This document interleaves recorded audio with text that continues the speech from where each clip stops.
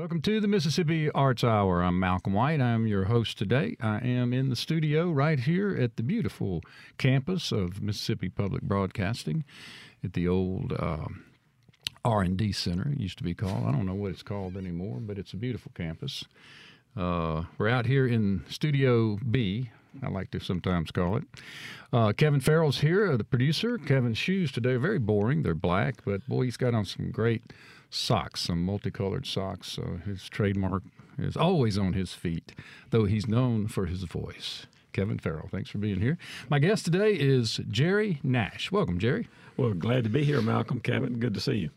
Jere is a Greenville native, if my memory serves. And, yes, sir.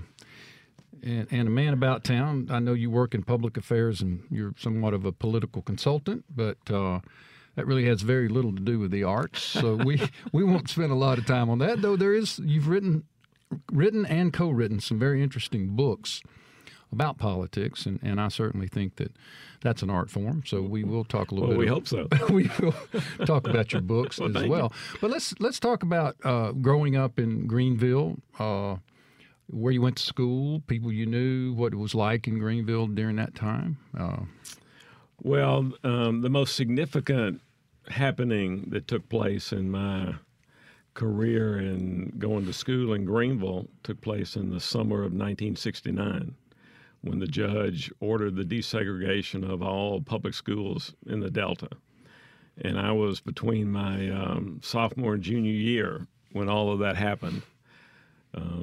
So that summer is when, you may remember, all of the academies were created all over the Delta in response to the Supreme Court decision.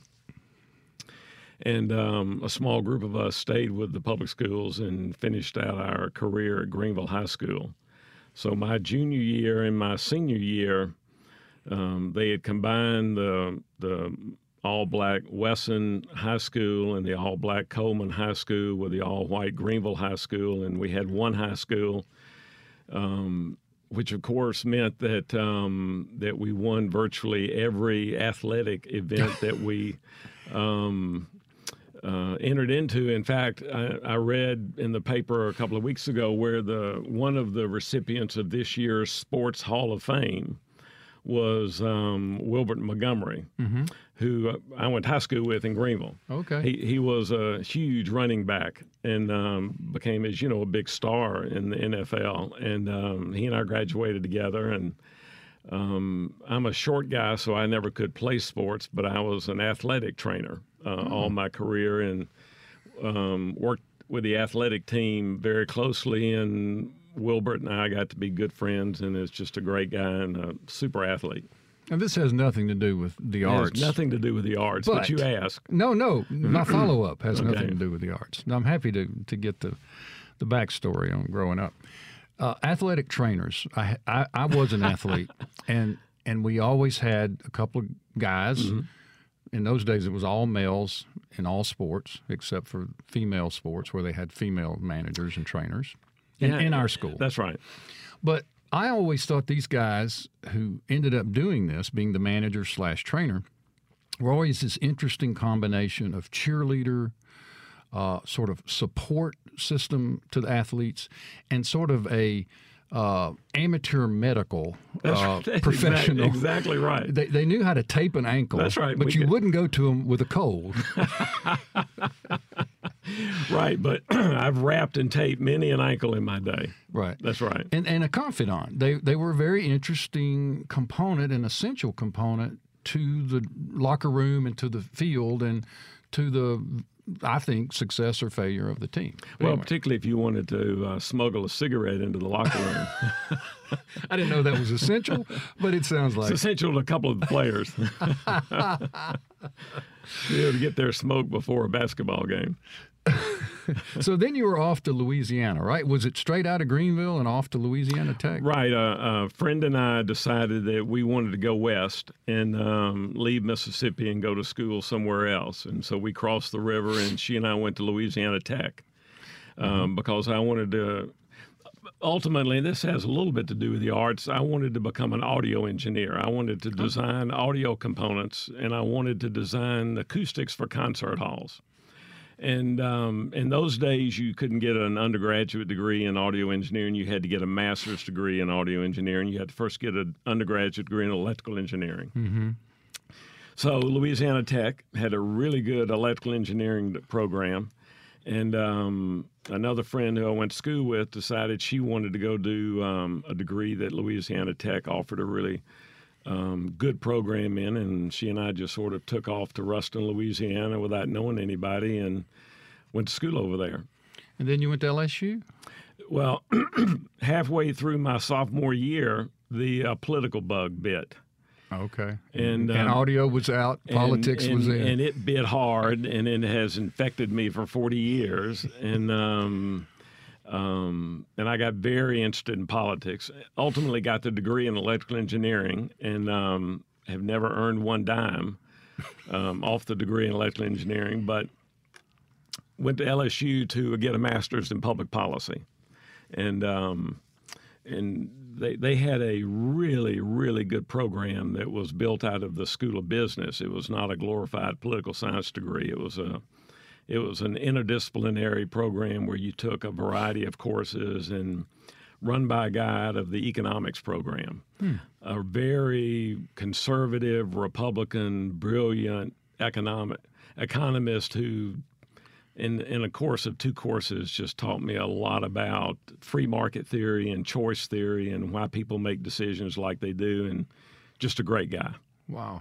And then how did you end up in Jackson? Did you go from Baton Rouge to Jackson? Well, in Baton Rouge, I got involved with a group called Common Cause. Oh, yeah. And began lobbying for them as a volunteer. And then when I graduated from LSU, they were looking to hire somebody in Mississippi and Louisiana. And they could make those 2 states work because the Mississippi legislature, as you know, runs from January to March, and the Louisiana legislature runs from April to July. So you could have one guy do both states. And so they hired me in the fall of '78 to lobby in both Mississippi and Louisiana. And so Common Cause is a national organization. It's a national organization, and I did that for 4 years, and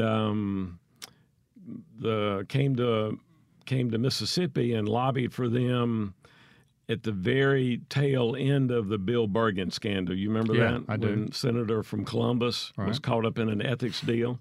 Right. And it was a great introduction for me as a lobbyist for a good government group to sort of come in on the wake of a ethics scandal. And that's when the Mississippi Ethics Commission was created that year in '79. And then from there, you went to the auditor's office, correct? Or did I leave something out? For a year in '83, I ran a group called Mississippi First, which was formed by a lot of people to elect legislators during the '83 legislative elections who favored public education. And that's when I got to know a guy named John Grisham, who ran for the State House in 1983. Your friend Hob Bryan from Monroe County was a candidate that year. Mike Mills, also from Monroe County, was a candidate that year, and a lot of other people who've been friends ever since. And then I helped Ray Mabus in his campaign for auditor. Is that the first campaign you worked on for an elected office? No, it was back in Ruston. I worked in Mississippi. Mississippi. That's right. Yeah. So, did you know Ray before getting involved in his political aspirations? No. I was lobbying for Common Cause in '80, '81, '82, and of course William Winter was governor then, who was a huge supporter of whatever we were trying to do with open meetings and public records and ethics and campaign finance disclosure. And as you may remember, his first legislative assistant was Marshall Bennett. Yes. So when Governor Winter was elected in '79, his first legislative session was 1980. Marshall lobbied for him. And then he appointed Marshall chairman of the Workers' Comp Commission. And we were all wondering who he was going to choose to hire as his legislative assistant. And then we sort of heard, well, you know, he's hired this young whippersnapper from Harvard Law School and a big Washington, D.C. business, and nobody knows much about him, so we don't know who he is. And we were all, you remember, at the Central High School. Yes. You know, they were renovating the Capitol. For the Department of Ed. I mean, afterwards, right? That's right. They shut down the Capitol. Right. During Wyndham Williams' first 3 years. Correct. The Capitol was at Central High School. Right. A lot more informal. You know, you could wander around all the buildings, and Governor Winter had his office in some teacher's lounge maybe somewhere. And there was no security. Right. You just wander up into the offices. And so one afternoon I decided to go see who Ray Mavis was, who had just come here. And we hit it off. He became a huge fan of what we were doing. And then he decided to, of course, run for auditor in 1983, and he asked me to help him. And then you became deputy auditor. I offered to help him with the transition for 2 months, and I lasted 3 years. It happens. So, and then I wouldn't say followed him, but you went along to the governor's mansion. That's right. I ran his campaign in '87 for governor, and then he was kind enough to bring me with him into the governor's office. And then, of course, I had the distinction of running his campaign for governor in 1991. And the rest is history. It's history, right. as they say. All right. Well, let's talk Greenville, and particularly let's talk about literary Greenville. That's your hometown. Well, the interesting thing about Greenville is that there are a lot of people involved in the art scene there, and a lot of people who have long histories of being involved in community affairs and in writing. And I think you start with the Harding Carter family.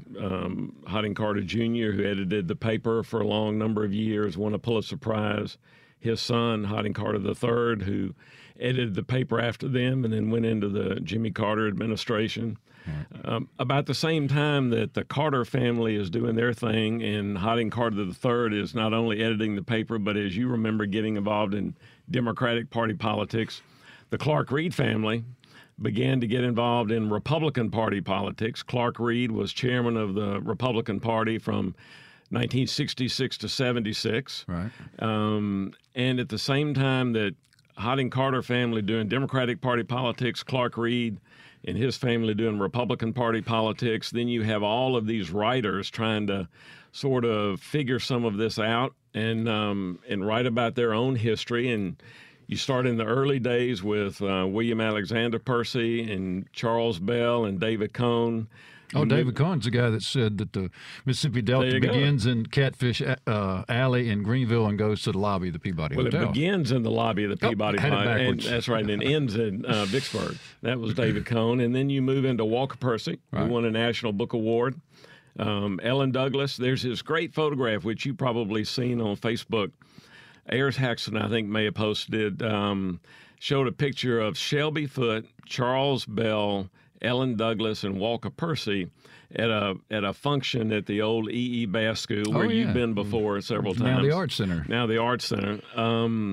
Just as sort of emblematic of the kind of writing talent that came from Greenville that we all knew. And my next door neighbor on Kirk Circle in Greenville were Kathleen and Buster McCormick. And they're the ones who started McCormick Book The Inn. bookstore, yeah. And in 1965. So I just sort of grew up in all of this. And the single most important thing that happened to me as a writer, Malcolm White, was that in the 6th grade in Greenville Public Schools, I was forced to write a term paper with footnotes.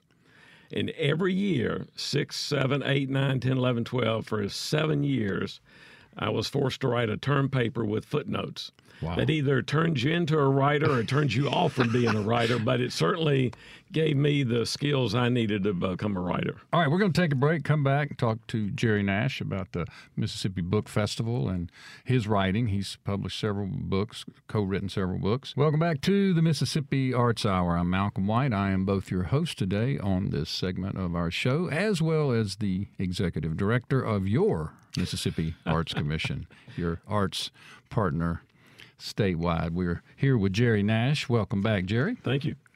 We have spoken in our first segment a little bit about Jere's growing up in Greenville and the Mississippi Delta. I suspect we lost all of our audience. You think? Just going through. Well, maybe they're back now. Maybe they just went to the rest. Maybe they're hoping to kitchen. Come back. That's right. And please, Malcolm, change the subject.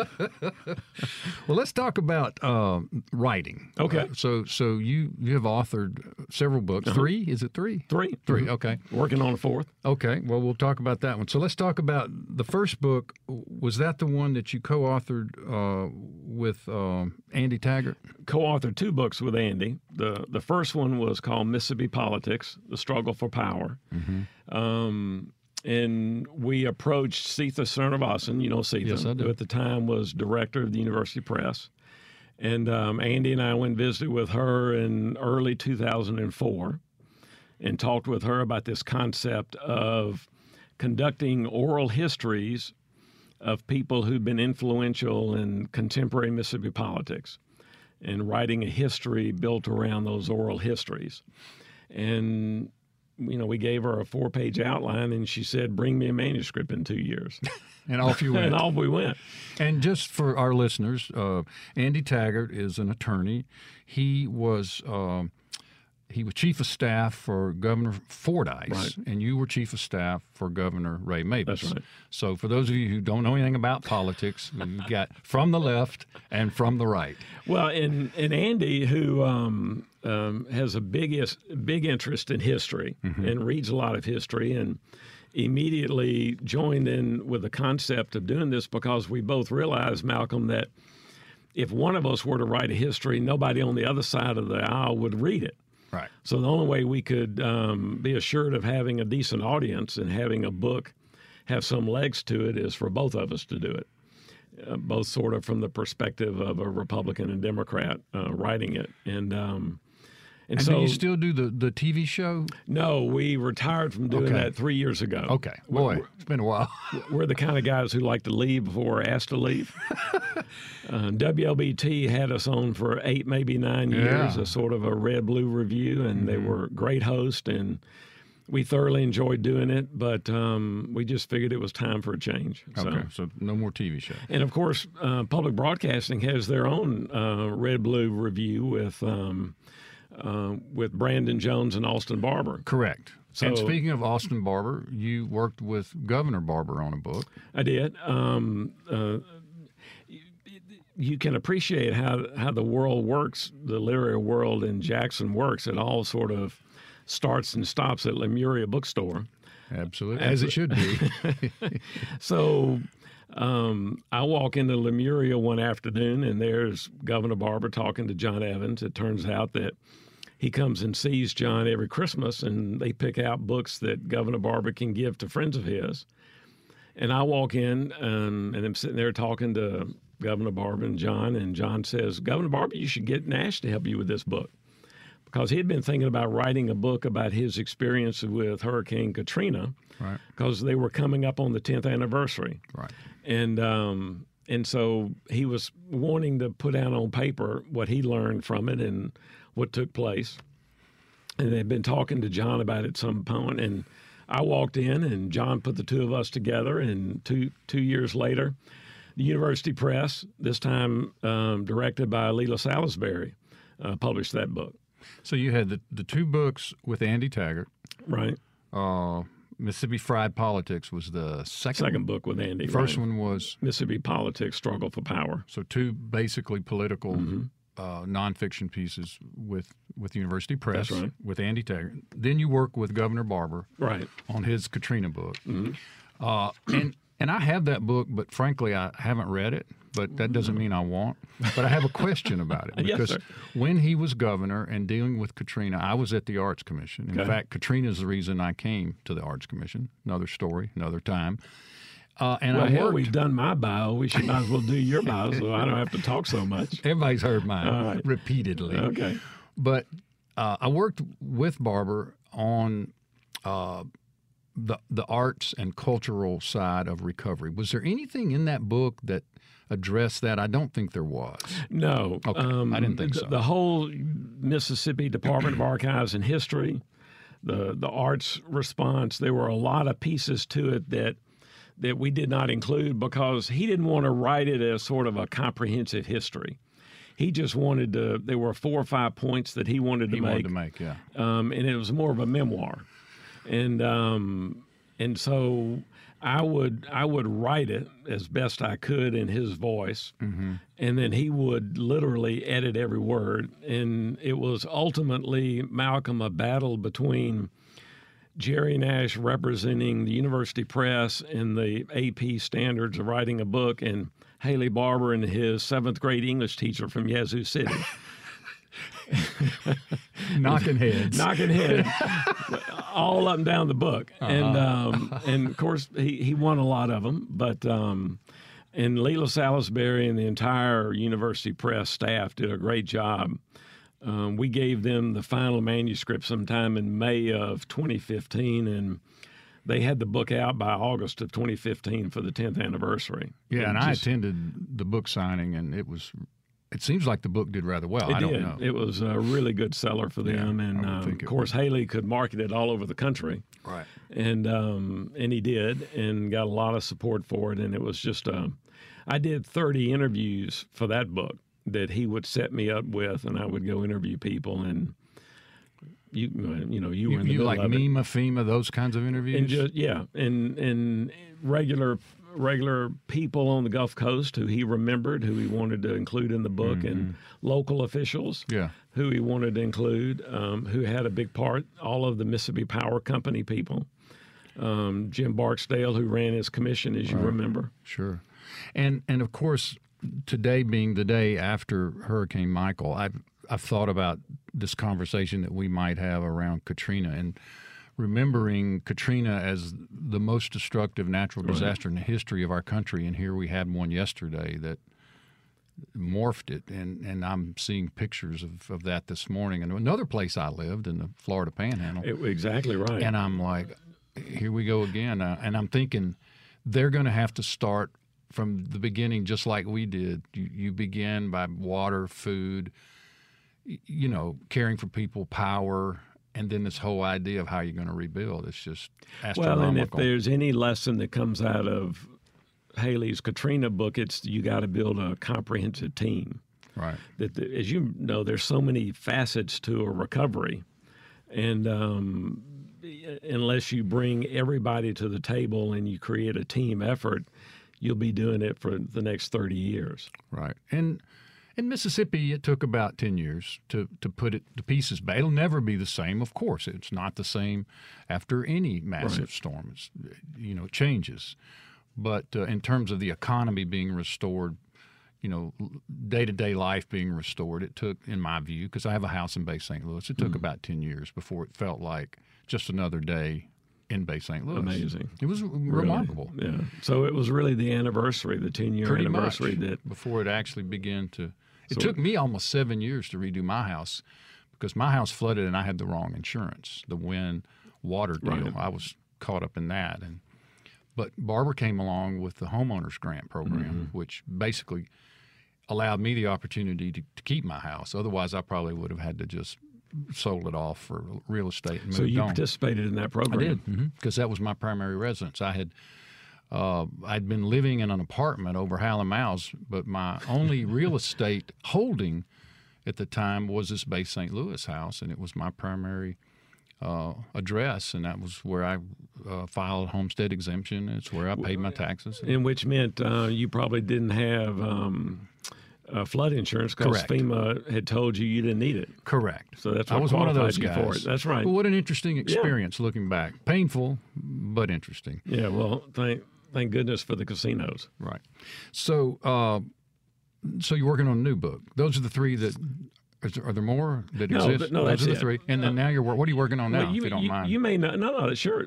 You may know that some years ago, Archives and History joined up with the University Press and the Mississippi Historical Society to commission the writing of 15 different books about 15 different periods of Mississippi history.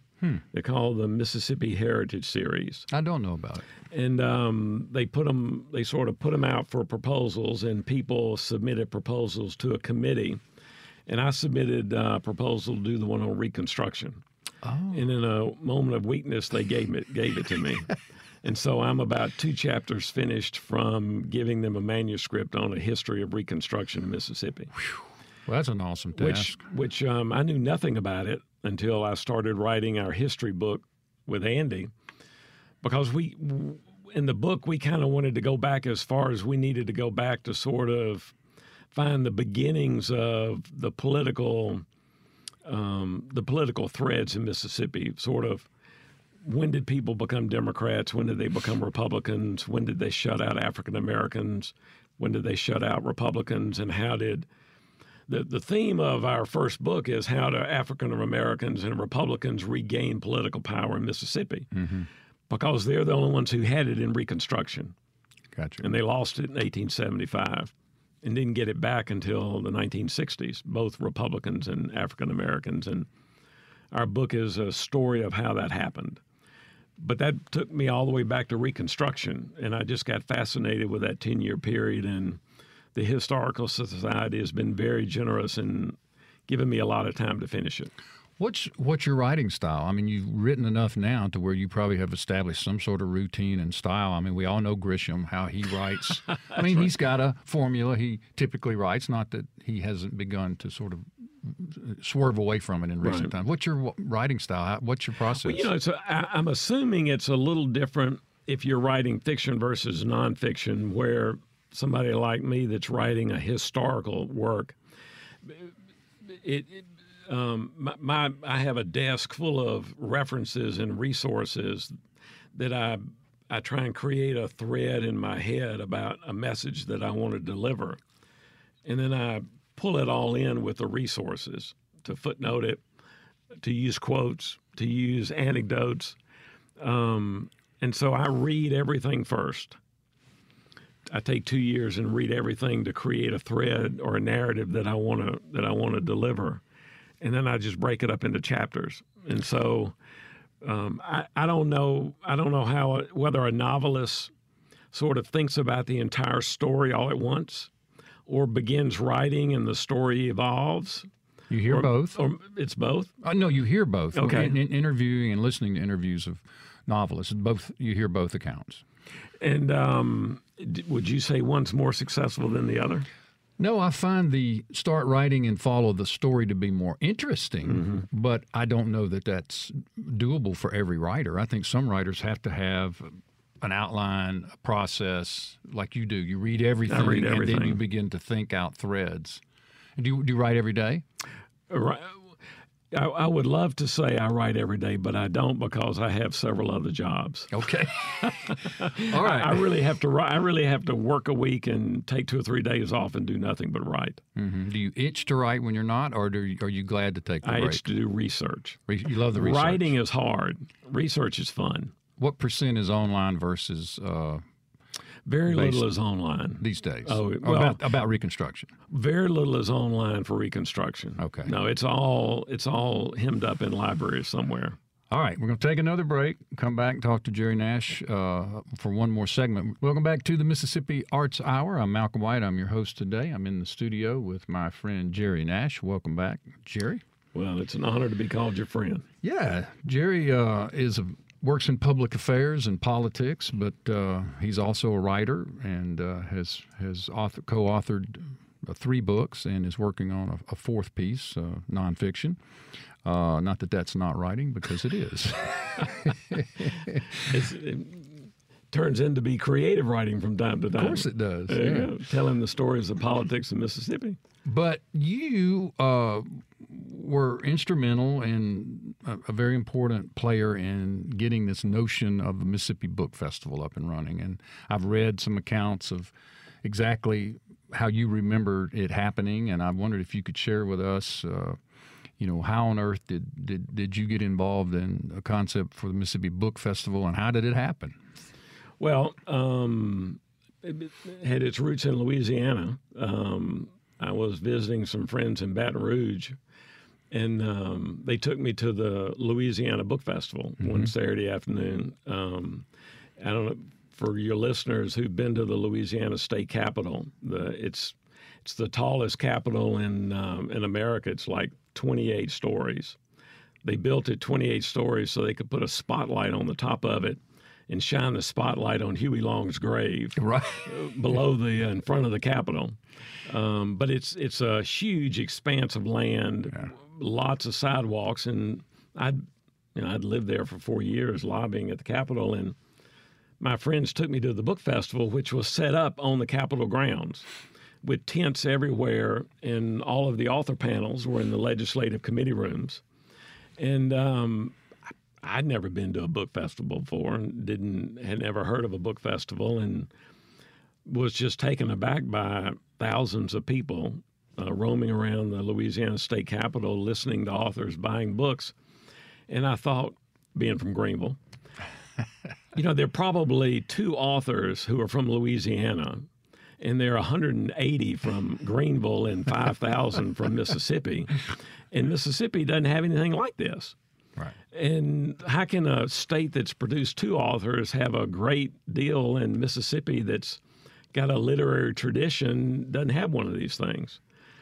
And so I came back and called up our friend Leila Salisbury, who had just assumed directorship of the University Press. Setha had retired, and took her to lunch and asked her if she knew anything about it. She was from Kentucky. They had hired her from Kentucky, so she knew about a book festival and seemed interested in thinking about it. She talked to her marketing person, Steve Yates, who is sort of the memory czar over there. The institutional knowledge, who remembered maybe 10 years ago they had tried one. You may remember that they had tried one year in Mississippi, and it didn't. It was so bad that people had erased it from their collective memory. And Steve got excited about it, and Leila got excited about it. And you were director of tourism for MDA at the time. And Leila and I thought, well, there are 2 people that have to buy into this in order for it to proceed. That would be John Evans at Lemuria and Malcolm White at Tourism, MDA, Arts Commission, the whole thing. So you and I had coffee at the Elite. That's right. And I actually, you told me you wanted to talk about this, and I dug out from my email an email that you had sent me after our coffee at the Elite, where you said, "Let's do this together. I'm all over this." So John Evans, of course, at Lemuria got all excited about it, and we all put our heads together. And we came up with a working group of people to have a first meeting, which just for you, I brought that list. I was going to test you to see if you could remember who came to that meeting, because you brought Sarah McCullough. I did. And who was working with me at Visit Mississippi. That's right. And Leila Salisbury and Steve Yates came from the University Press. From MPB, Ronnie Agnew and Mara Irby came. Right. Arts Commission were... Well, it would have been Mary Margaret Miller. And Diane Williams. In the Library Commission, Tracy Carr. Right. And Joe Hickman and John came from Lemuria. Emily Gatlin came from Tupelo. She had just finished working at Reed's bookstore. And of course, we had to have sort of someone to represent the intellectual part of Mississippi, and that was Peyton Prospero. Peyton, yes, from Greenville. And we all got together at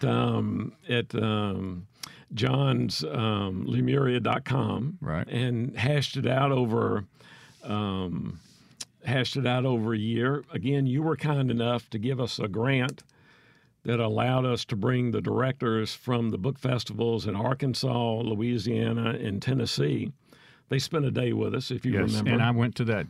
We had a convening once again in .com at Lemuria. We spent a whole day with those folks who we all thought that why reinvent the wheel? Mm-hmm. These are 3 very successful book festivals, and they gave us tons of advice. And then it wasn't long after that you and I were having another cup of coffee, and you said, who else we need to get involved is Holly Lang. I know Holly, I've done a lot of work with Holly, and you had some memory that she may have worked at the Texas Book Festival. Well, she grew up in Austin and grew up going to the Texas Book Festival. And in fact, had helped Laura Bush get it started. Correct. And so you and I started trying to track down Holly, and we ultimately got her involved, and she started meeting with us. And the group formed into an official board and hired Holly to be the executive director. and we'll be celebrating our 5th anniversary on August the 19th, 2019. And Holly will have been a director for 5 years, and almost all of those board members are still there. Involved. And you did as much as anybody helping to launch us, and it was a big deal. Well, it's been a great experience and incredibly successful. I mean, even when, as a former, a reform promoter, I used to have, you sort of set your expectations here, and you think, well, if we could just do this, it'd be a great place for year 1 or 2. But man, this thing, it excelled expectations, it seems like, from the very beginning. That's been my experience. The first year we had a little over 3,000 people attend, and earlier this year, on August, we had 7,600 attend. And 180 authors on official panels, another 80 authors who had self-published their works in Authors Alley. So, I mean, you're talking about 240, 250 authors in one place on one afternoon. And rattle off a few of the names that have come, and particularly the big names. I mean, Salman Rushdie this past year, like, holy cow. Well, Angie Thomas, now look at what's happened to her career. But go ahead. Well, you and I first have to give a tip of the hat to John Grisham, because he agreed to come to the first one. Correct. And really helped generate excitement and help kick off the first Mississippi Book Festival. It's critical that a book buyer and a book seller needs to be in the mix, because this is a business. And in order to attract well-known writers who are trying to sell books, you need to have someone on vital committees who's in that business, not just someone who thinks it's a great idea. And that was John for us. That's right. And John, of course, has contacts all over the country. And so the minute he agreed to come to the book festival and to speak, to actually kick it off, if you remember, it gave us instant credibility all over the country. We got very lucky that C-SPAN, which has a book TV channel, right, they took note that John had agreed to come, but more importantly, unlike a lot of other people, these are people in Washington who know that Mississippi has this wonderful literary tradition. And they know that Mississippi produces a bunch of people who write great fiction and nonfiction. And so the minute we gave them the opportunity to come broadcast live 4 or 5 of the panels, they didn't hesitate to come. Right. And many other book festival directors have told us that it's rare that Book TV will come do a book festival live the first time they come, but they came to us, and we set them up in the old Supreme Court chamber in the state capitol, which gives them a great venue. Right. And they've just been great partners in this all along.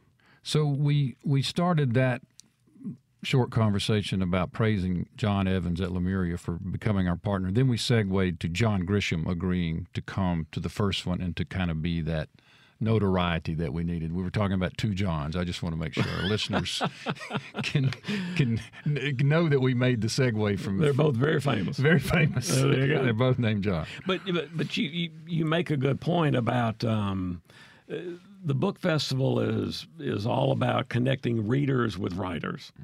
That we want readers to come hear their favorite authors, and we want to put them in touch with people they may not have ever read, but if they got to know them and read their books, they would go buy their books. And so it's all about being with your friends, all about getting to know new friends who write books. And it's you can accomplish that when you put 180 authors together in one place. And as you say, we're coming up on our 5th anniversary in 2019. And just to reiterate the amazing story that is Mississippi and literature in Mississippi, besides this book festival, which is incredibly successful, there's also the Conference on the Book in Oxford, the Natchez Literary and Film and Cinema Celebration. There is the de Grauman Collection and the festival in Hattiesburg for children's the KB Failer Festival. Failer Festival. It's remarkable. Well, and you've got a similar Eudora Welty Festival in Columbus. Tennessee Williams Festival in Columbus. Tennessee Williams Festival in Clarksdale. I mean, they're just all over the place. And the hits just keep on coming. And Greenville now has a literary festival. Around the tamale. That's right. The Delta Tamale Festival, which Julia Reed organizes. That's correct. It's called the From her Literary hometown. Mashup, I think, or some something like such. that. But anyway. But the other one of the many reasons that the book festival in Mississippi has been successful is that Mississippi has a wonderful infrastructure of independent bookstores all over the state. We do. And the library system is very strong and goes deep into many communities. So when you put the owners of all of these independent book festivals on bookstores on your board, and you put folks with the Library Commission on your board, and you put folks with public broadcasting and the Arts Commission and tourism on your board, you've developed a huge infrastructure that supports this kind of work, and that helps it be successful. And the University Press and the Humanities Council, all on board. All cultural agencies are in 100%. And I'll tell you a secret that has been also part of our success, and that's Community Foundation of Mississippi. We are able to piggyback on their 501c3 status. We formed an agreement with them. When you make a contribution to this Mississippi Book Festival, it's tax deductible. Right. And they handle all of our finances. They receive all of our contributions. They make all of our payments. They keep up with our records. They make sure that we're audited. They're sort of an independent fiscal agent. And we couldn't do this without them. And while the festival itself is incredibly successful, and we'll be celebrating 5 years in 2019, one of the other amazing positives that has come out of it is because of the success of the book festival, we have launched the Writers Trail, there you go. statewide Writers Trail, using members of your board and the Community Foundation for Mississippi as the fiscal umbrella, almost mimicking what y'all are doing. And the Arts Commission is mimicking what you're doing by having our statewide arts conference on August the 18th at the state capitol. Well, there you go. Because y'all did it, we are doing it. And this is something you and I could spend the next several hours talking about, but it's also part and parcel of this thing called cultural tourism. Yes. That you're so familiar with. That, to their great credit, the legislature and MDA are funding. They've gotten behind. The legislature has funded the book festival and been an integral supporter of it. And it's a way of bringing people together, right, under one roof to talk about our traditions and what makes us strong. And it's one of those things that is a positive for Mississippi. This is one of those things that we've gotten right, that we have every right to celebrate. No question. And we do it well, and everybody's on board, and it's a tremendous success. Jere Nash, thanks for coming in to the Arts Hour. Look forward to your upcoming book on Reconstruction. And thank you for all you've done. Absolutely. You're a great partner. And we will see everyone next Sunday right here on the Mississippi Arts Hour, 5 o'clock every Sunday evening. Thank you. And Kevin, we will see you then.